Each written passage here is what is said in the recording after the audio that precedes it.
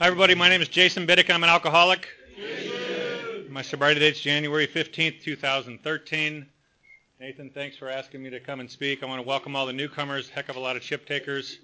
I've got a sponsor. His name is Jim Holder. He has a sponsor. His name is Jay Stennett from Arizona, and he's got a sponsor from Carlsbad named, I don't know.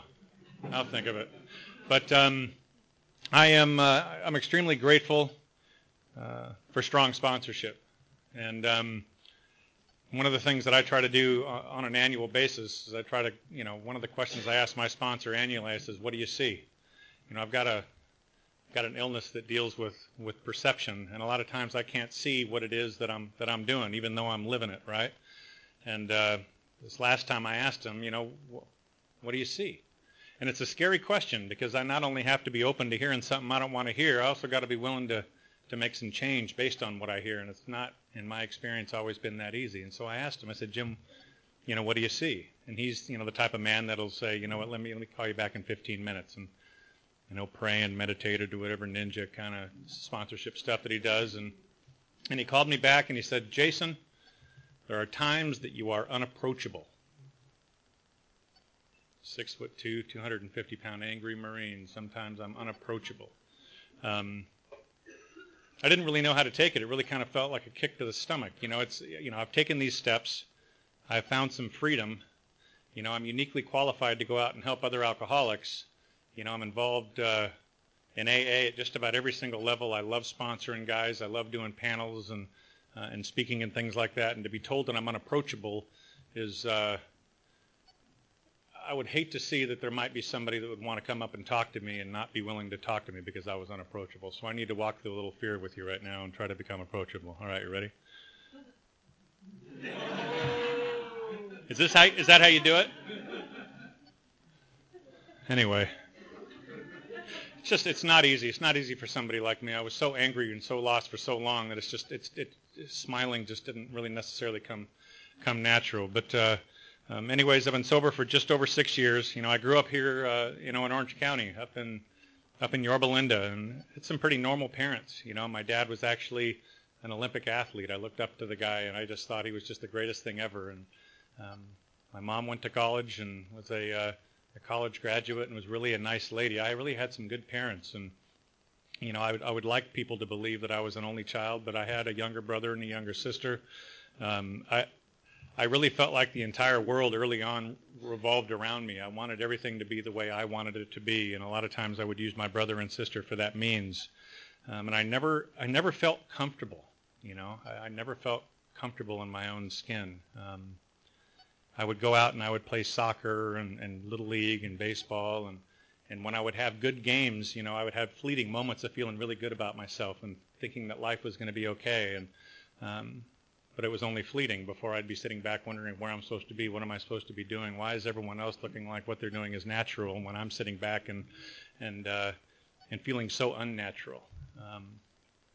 By the time I got to junior high school, I remember taking my very first drink of alcohol. Our family, we went to Carlsbad on vacation, and there were some Marines that were playing football, and I went and played some football with them, and at the end of the evening, they went back to their room, and I just kind of followed them in there, and they were leave, so they were getting hammered, and I remember grabbing a drink, and it was Southern Comfort and La Paz drink mix, and I loved it.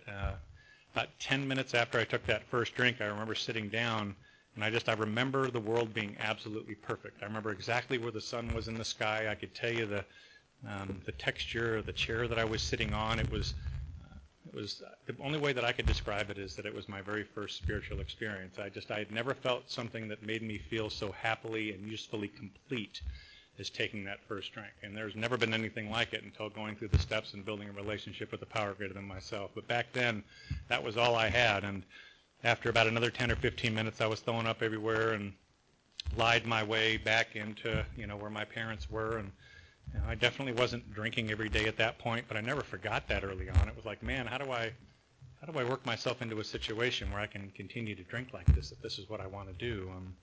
As I got into high school, and this will describe my drinking perfectly. And I got my license when I was 14, and 3 of my buddies during school wanted to go up and get a 12-pack at lunch, and we had 1 hour to go and do this. We ran up. We got a 12-pack. There's 4 of us. I'm counting them. I'm thinking we all got 3, right? Yes? Someone say something? No. So everyone's got 3, and I'm watching how many they're drinking, and I'm drinking as fast as I can, thinking that if someone doesn't drink all of theirs, I'm getting their extra one. And what ends up happening, they all drink 2, and I get 6, and I've never been happier in my life. And that never changed. Throughout high school, going to parties, if we went to somebody's house, I was always the guy that knew where the alcohol was and exactly how much there was, and I needed to try to time it, and everyone would pass out, and I'd be the last one that was conscious, and I'd be going around drinking everybody else's drinks, and I loved it. I love the effect produced by alcohol. I didn't necessarily like team sports, after a certain period of time, because I was always uncomfortable around people. I didn't realize that was all fear-based, which I learned through going through the steps. So I decided that I think I should go play golf. I could be alone. I could do whatever I wanted to do, and not have other people sitting around and judging me. And I started to get pretty good in high school. By the time I was a senior in high school, I was like the Orange County High School Golfer of the Year and the LA Times High School Golfer of the Year, and I absolutely loved it. I even Monday qualified for a PGA Tour event when I was a senior in high school. And, if you were to ask me what my life was going to be like, I would have told you this is what's going to happen. I'm going to go to college. I'm going to get pretty good grades. I'm going to be an all-American golfer. Yeah, that's what I'm going to do. And then I'm going to get out of college, and I'm going to become a professional golfer, and I'm going to marry a smoking hot woman, and we're going to buy a freaking huge house. I'm going to drive the cars I want to drive. I'm going to live the most epic life ever. My perception was that that's actually what was going to happen. And so I go off to college, and I chose Brigham Young University. I'm not Mormon. They had won the national championship the year before. But I had to sign something before going there that said, I will not drink, I will not smoke, and I will not have sex while attending this university. And it's like, all right, give me your pen. I'll just sign it. It's no big deal. My perception is I don't have a problem up to this point. So why should that be a problem? This is just the next step towards, stardom and, financial security. That was my perception. But what happened was the second week of school, I got thrown in jail on a Tuesday and then a Thursday in the same week. And I was kicked out of school before the end of September. I didn't make it through the end of the very first month of school. Yeah, I was one more time, my turtle got completely flipped. And so my parents did what most parents do here in Orange County. They said, well, we got to go ahead and send you to rehab. And I had just turned 19, and I was introduced to Alcoholics Anonymous. And what I found was that if I carried a big book of Alcoholics Anonymous in and out of the house, that they would leave me alone. And if I went to meetings, that they would leave me alone. And I really thought at that time, just based on my perception, that was going to be the solution to my problem. All I need to do is just go to meetings. I didn't realize what I was dealing with when it came to alcoholism. And, if you're new and you're kind of curious to know what is this alcoholism thing, what my own experience has taught me and what makes me different than the average temperate drinker is 2 different things. One is I have an extremely unhealthy mental obsession to alcohol. I think about it a lot. I plan it out. I don't think about that about cereal. Well, I do right now. I don't think about that. I don't think like that about anything else other than alcohol. I plan what parties I'm going to. I got to know how much I'm going to be drinking. I want to control and enjoy alcohol. I just absolutely love it. And so that's one part of it. And the other part is once I take a drink, I have this physical allergy that is going to prevent me from stopping drinking. At the time, I just thought, I could drink a 6-pack and that's rad, and someday I want to drink a 12-pack. And then I drink a 12-pack and, well, that's great, but me and my buddies, I'd rather be sitting around drinking a case. And, over time, the amount of alcohol that I was drinking got to be so great that it definitely just was not healthy. And so if you're curious to know what alcoholism is, it's nothing more than that mental obsession to alcohol and the physical allergy to alcohol. And until I was able to really, take a look at my relationship with alcohol, there was going to be no recovery from it. And so going in and out of meetings, I was there for, I was able to stay sober for like 90 days, I think. I could pick up 3 chips, and, I was totally happy about it. Never got a sponsor, never went through the steps. And I drank again. My parents at this point, they had learned some things in rehab and learned some things in Al-Anon, and they knew that, if I was going to kill myself, that's great, but you just can't do it here. And I joined the United States Marine Corps. And I'm telling you, I was fine through boot camp. I was fine through Marine combat training. I was fine through the School of Infantry and, staying busy and doing things where I had no opportunity to drink. But then I got out and went to my first duty station in Okinawa, Japan, and, within a week, that's all I'm doing is drinking. And I love the effect produced by alcohol. And now when I get drunk, when I was a little bit younger, I'd be like that happy drunk, the guy who was telling jokes, the guy that wants to put the lampshade on his head. And now I'm pissed off because I'm on the other side of the planet. I'm not playing golf. Where's my car and my money, right? I'm making a check of like $800 a month, and I'm just pissed off. And I'm pissed off all the time. And I'm going to work from 6 in the morning till like 4 in the afternoon. Then I'm going back and I'm sleeping at 4 o'clock, and I sleep till about 10 o'clock at night. And then I'm getting my clothes on and I'm going out. And every single night, I'm going out. I remember one morning I came in to work, and I told my staff sergeant, I said, I'm not working today. And he just kind of laughed at me like, yeah, that's really funny. I said, it's not funny. I'm just not working today. I'm over this. I don't know if anybody can relate to reaching that point where it's just screw it. I'm done. I'm not doing this shit anymore. And sorry, I didn't really mean to be cussing. I'm supposed to be a better man than that. But I told him that I wasn't working anymore, and I got busted down to, to private. And it was at that time that I started to see that, alcohol's probably a problem here. So what should I do? I think I need to figure out how to control this. And I went to the doctor, and I had him give me Antabuse, which, if you don't know what Antabuse is, it's a drug that goes into your system, and it goes right into your liver. And what happens is if you ingest any sort of alcohol, gives you a violent reaction. I mean, it could kill you. They started giving that to prisoners back in the 1970s as they were getting out of prison to try to help. They thought that might be the solution. And to me, I thought that might be the solution, knowing that I could die if I take another drink. Absolutely. I've got, I can control this kind of thing, still not understanding what alcoholism is. And about 2 weeks later, I'm sitting in the Marine Corps barracks, and I'm playing these games, and, I poured myself a drink. And, my roommate looks over at me and kind of backs away, and like half my face was purple, my back was purple, part of my chest was purple. I was having a really tough time breathing, and I poured myself another drink. I mean, I don't know what to do. I've started that physical allergy. It doesn't make a difference if I'm purple and, I look like whatever I look like. I'm going to go ahead and take another drink, and that's I am sick. I suffer from a spiritual malady and a spiritual illness, and I know a lot of you guys are in rehabs and you want to talk, throw out the word disease. I don't know where that is in the first 164 pages of the big book. I have got a spiritual problem, a spiritual malady that requires a spiritual solution. And at that time, after getting sick like that, I would stop going to work. I ended up getting, arrested in the Marine Corps. There was one night that I got arrested by the Japanese police. I have all these great ideas when I'm drinking. That doesn't make me an alcoholic, but there was one time that there was a row of taxis, and I decided to jump on top of one of them and run down the whole, about 20 of them, boom, boom, boom, boom, boom, boom, and I was denting some of them in my boots, and I got thrown in jail for that too. And finally there was my commanding officer came to me and said, look, do you think you have a problem with alcohol? And I don't know about you, but when I hear that, it's a get out of jail free card. It's, oh yeah, I've got a problem with alcohol. What are you going to do? He says, well, we can send you to rehab. And it's like, oh, thank God. I'm totally off the hook, totally off the hook now. And I remember spending the first 3 days in a hospital bed, and this is when I'm 21 years old. I remember having IVs in my arm, and, physically they're trying to get me well without having a seizure. And I spent, 90 days in a rehab. And I don't know about you, but an alcoholic of my type, I don't get sober focusing on my diet. I don't get sober sitting down writing a list of triggers. I don't get sober on the cliffs of Malibu, sitting out in the sun and trying to get in touch with my inner child.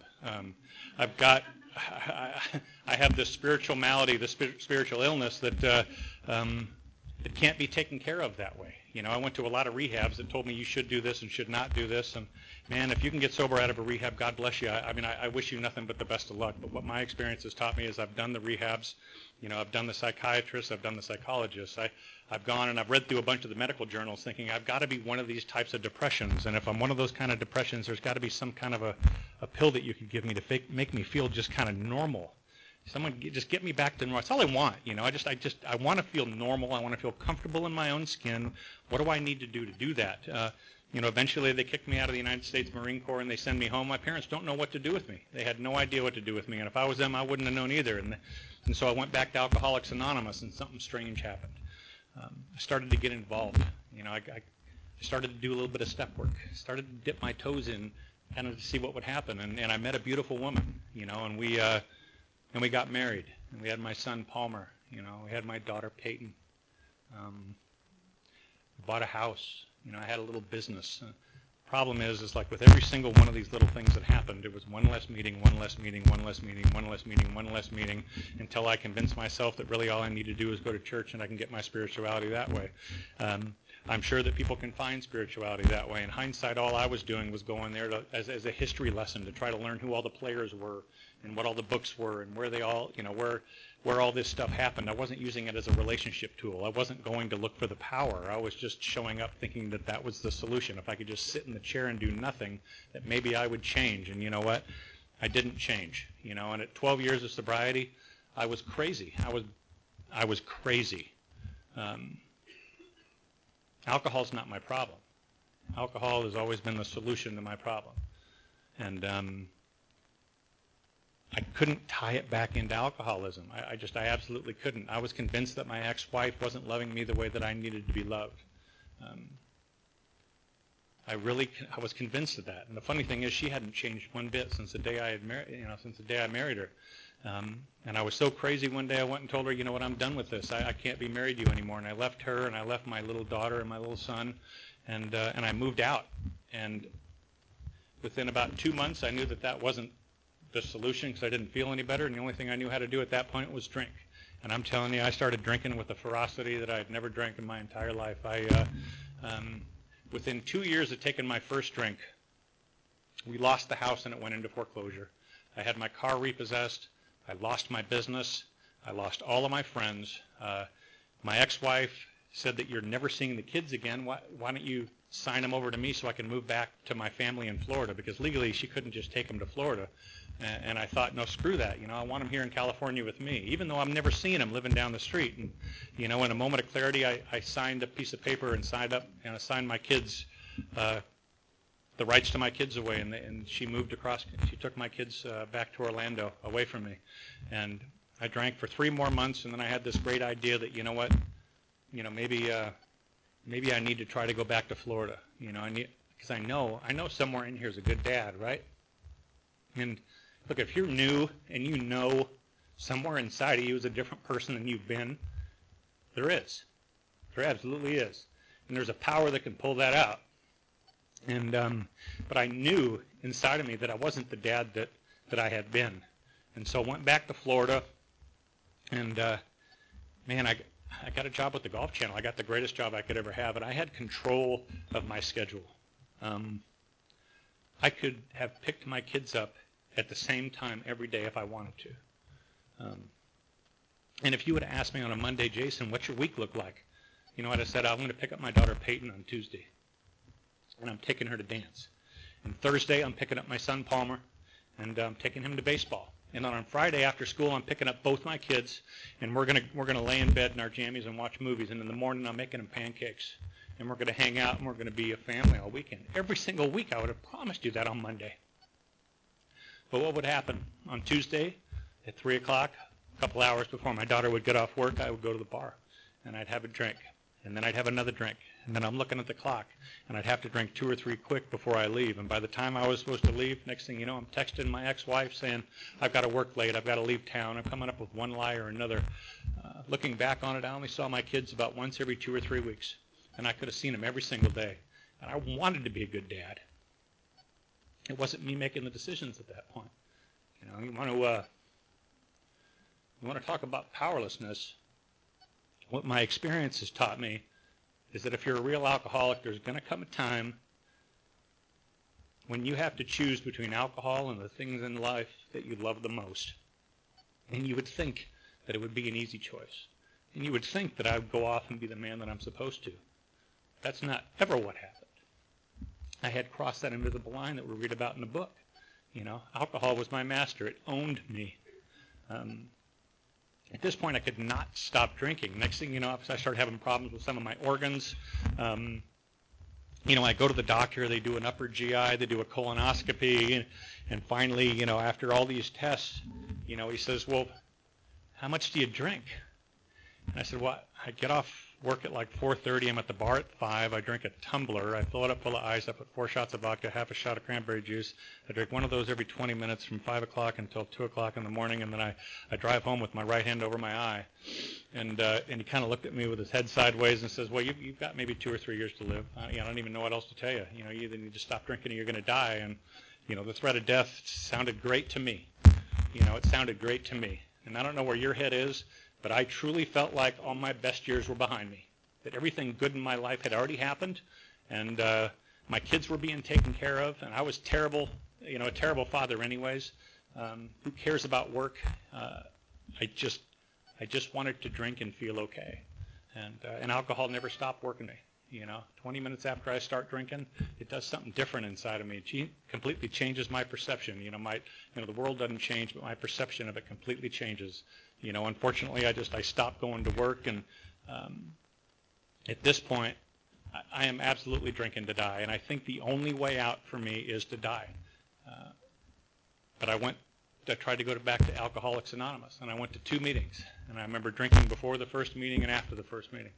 And I remember drinking before the next meeting and after the next meeting, and I thought, okay, well, AA isn't working right now. I need to check myself into a rehab, and I was able to get into a rehab in Orlando. And on the second day in the rehab, I was freaking out. I mean, like I said, alcohol's not my problem. It's a solution to my problem. I felt like my head was about to explode. I went to the nurse's station. I said, look, I checked myself in here, right? He said, yes. Well, I'd like to check myself out, please. It's time to go. And, the nurse said, well, you'd be checking out contrary to doctor's orders. Like, man, I don't care about your doctor. Man, I need a drink. I need a drink. Don't tell me that, against doctor's orders. I need a drink. And I left. The 4 horsemen that they talk about, terror, bewilderment, frustration, and despair, that is what I felt walking to that car, because I felt like I had just given AA my only shot. I felt like I had just given rehab my only shot, and there was nothing left.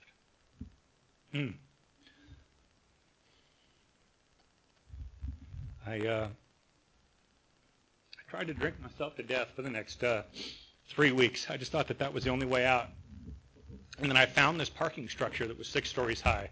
It didn't have a fence around the top of it. I had thought about killing myself a ton, but I'd never really had an idea about how exactly I was going to do it, and that's how I was going to do it. And it was by the hospital, and I just knew there was going to be freedom in this, man, because the pain of living could not be worse than the pain of dying. It just can't be. And then the day that I was in the process of doing that, I was put into a psych ward, and thank God, After 6 days, they let me out, and I went to a meeting of Alcoholics Anonymous. I remember smoking as many cigarettes as I could get my hand on. I didn't like how I felt. I'm out there at break, smoking 2 cigarettes at the same time damn near, and this old timer walked up to me and he says, hey, when there's an accident victim laying on the side of the road, when do you think the paramedic should start working on him? I said, well, right then.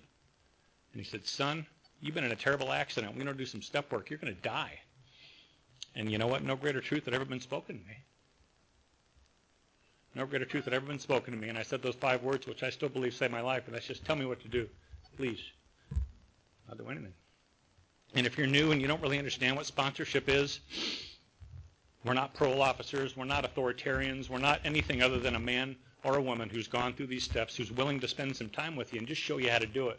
We read the book, and when you get to a point that it tells you to do something, we show you how we did it. And then you decide to do what you're going to do. I mean, the freedom is yours. How free do you want to be? No one's telling you what to do. You don't want to be here. You don't got to be here. But what he did was, and it seemed overwhelming, he told me to read the doctor's opinion and come back the next day. I mean, now it doesn't seem like it's all that much, but at the time it was like, oh, my God, there's like 10 pages. What am I supposed to do? Oh, geez. But I did it. And at about 17 or 18 days of sobriety, I made it back out here to California, and I got into a sober living. And when I read through Bill's story with my sponsor out here, not through Bill's story, through the doctor's opinion. It talked about how Bill had requested the privilege of going back into the rehab to share his experience with other patients. I'd been part of AA for a long, long time, and I had never gone and tried to carry the message to another alcoholic. I had never thought I did. I just thought, you know what, I need to be further along. I need to be more qualified. I need to be, I'm not ready for this kind of thing. And, what my experience taught me is that in order for an alcoholic of my type to stay sober, I needed to immediately start doing that. And so I'd ask my sponsor, where can I go to try to practice this? And he said that there was a detox in Costa Mesa that you could go check out. So in the morning, I would go to a meeting with my sponsor, and he would give me some direction. And at lunch, I would go to this detox in Costa Mesa, and I would go back there, and I would sit with these guys who had 2 weeks less than I had in sobriety, and I'd start with something really complicated like this. What's your name? Where are you from? How many days you been sober? Man, I'm glad you're here with me right now. I'm glad we're doing this thing together. As I continued to read the book with my sponsor, it kind of let me know that I needed to carry a message that had both depth and weight. What that means is I need to go and do more than just ask somebody what their name is.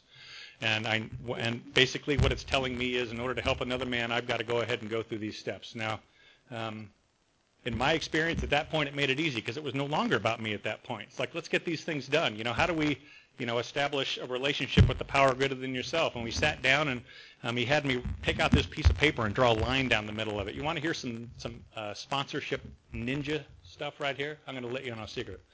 He had me put a line down the middle of the paper. On the left-hand side, he said, Jason, write down all the things that you can and are willing to believe in when it comes to a higher power. I can do that. Wrote down a few things. And on the right-hand side of the page, he says, write down what you can't or won't believe in. Okay, I'll do that. And I gave it some serious thought. And when I gave it to him, he took it and looked at it, and then he ripped it in half, and he gave me the side. Okay, here's the side of the things that you can and will be, and are willing to believe in. It's like, oh. So I can't now say that I don't know what direction to go. I've actually just created this power greater than myself. That is my perception or my conception of what that power is, and it was enough to keep me started. It was enough to keep me started. After about 2 months, I ran out of money. I was no longer, after 3 months, I ran out of money. Was no longer able to stay in that sober living house, and so I was able to sleep in a warehouse in Costa Mesa. And I want to tell you about one of the days that I was there. On a Friday morning, I went to a meeting of Alcoholics Anonymous, and there was a young man there that was 19 years old who shared, and he talked about how disappointed in his life that he was and how ashamed of himself that he was and how much he really hated his life. And I'm looking at this kid thinking, man, this kid's going to drink. And not today, he's not. And I grabbed him after the meeting and said, what are you doing today? And he said, I don't know. I said, just come stay with me today. Just come hang out with me today. I took him to breakfast. And I shared my experience of coming into the rooms of Alcoholics Anonymous at 19 years old, not knowing what the hell to do. I just shared my experience with them. We hung out between, breakfast and lunch, and then we went to a lunch meeting at the Canyon Club. And he still was pretty down, but we stayed together. That night, we went to a small meeting in Mission Viejo, and one of those meetings that had 7 or 8 people where everyone's sharing. You know what I'm saying? There's no just blending into a meeting that small. And by the time it got around to him, he was happy. His whole deportment, everything about him changed. He was grateful for his life. He loved his family. And I'm sitting there looking at this kid going, what on earth just happened today? I spent enough time in these rooms listening to what everybody has had to say and not being able to stay sober. I've spent a lot of time in these rooms watching what other people have done and could never stay sober. And it wasn't until I actually did what was in the book that I had that spiritual experience. And what I did that day was I just tried to be of service to another alcoholic. I tried to help another alcoholic to stay sober because nothing will so much ensure immunity from drinking as intensive work with another alcoholic. You don't need a PhD to do it. You just need to sacrifice some of your time to do it. And what my experience has taught me is that by doing that, something inside of me changed. And that night, something completely changed inside of me. The amount of money I had in my pocket didn't really make a difference anymore. The address where I was living, who I was dating, nothing even mattered anymore. I knew my God was going to take care of me, and all I needed to do was try to take care of some of his people.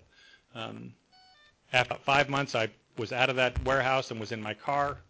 There's a great place to park at the Canyon Club. I don't know if anybody here's sleeping in your car or not, but you can come talk to me about different places you can park. And actually, I was the coffee guy at this meeting. All I had in my car were my clothes, my blanket, a pillow, And so much coffee shipped from this meeting in the trunk. It was crazy. But I'm grateful for it. I'm absolutely grateful for it. At a year of sobriety, I could finally start renting a room. And my daughter called me from Florida and said, Dad, we got a father-daughter dance out here. Will you come to Florida and come to this father-daughter dance? And when I told her, I said, look, sleeping in a warehouse, sleeping in my car. I don't have money for planes, trades, and automobiles to do that kind of stuff. But I was grateful that by that time, God had jumped in to begin to restore that relationship in a way that I couldn't believe it. And went and told my sponsor how grateful I was to receive a phone call like that. And within about a week, my home group collected a bunch of money and sent me back there. Was there for a couple of days. Only had like $10 in my pocket, so we went to Subway and got a $5 footlong and ate that before the dance. And I'm glad it was dark when we danced because I was so out of shape. I was sweating, but I was crying. How do you get from there to there? It's I don't know what your expectations are of what's supposed to happen here in Alcoholics Anonymous. I just wanted to stop drinking and be comfortable and just be okay. Today, my son calls me twice a day from Florida, which is really crazy because he's just about to go off to college, and so he calls me every morning, and then he calls me before baseball practice. My daughter, she's 16. She's into texting, and I kind of have a dialogue that goes on with her all day long too. I love her to death, and I'm a good father from this side of the country. I've got a bunch of guys that I sponsor that I absolutely love and would do anything for. I've got a sponsorship family that a bunch of them are here with me right now that are, I get to see, how AA and this God is operating in their lives and changing everything in their lives. And in one of Bill Wilson's last talks, he talked about a wheat seed, just a seed of wheat, and how they can sit dormant for centuries. And if given the right soil and the right climate and then sunlight, there can be growth where for such a long time there wasn't growth. I was convinced that for me there would never be any more growth in my life. And Alcoholics Anonymous created the soil, and my sponsor and all of you guys, you created the climate. And then by taking these steps, my life today is unbelievable. And it's got nothing to do with the money in my pocket or the car that I'm driving or who I'm dating. I can sit there at night and take a deep breath and be okay with my life. I love my life.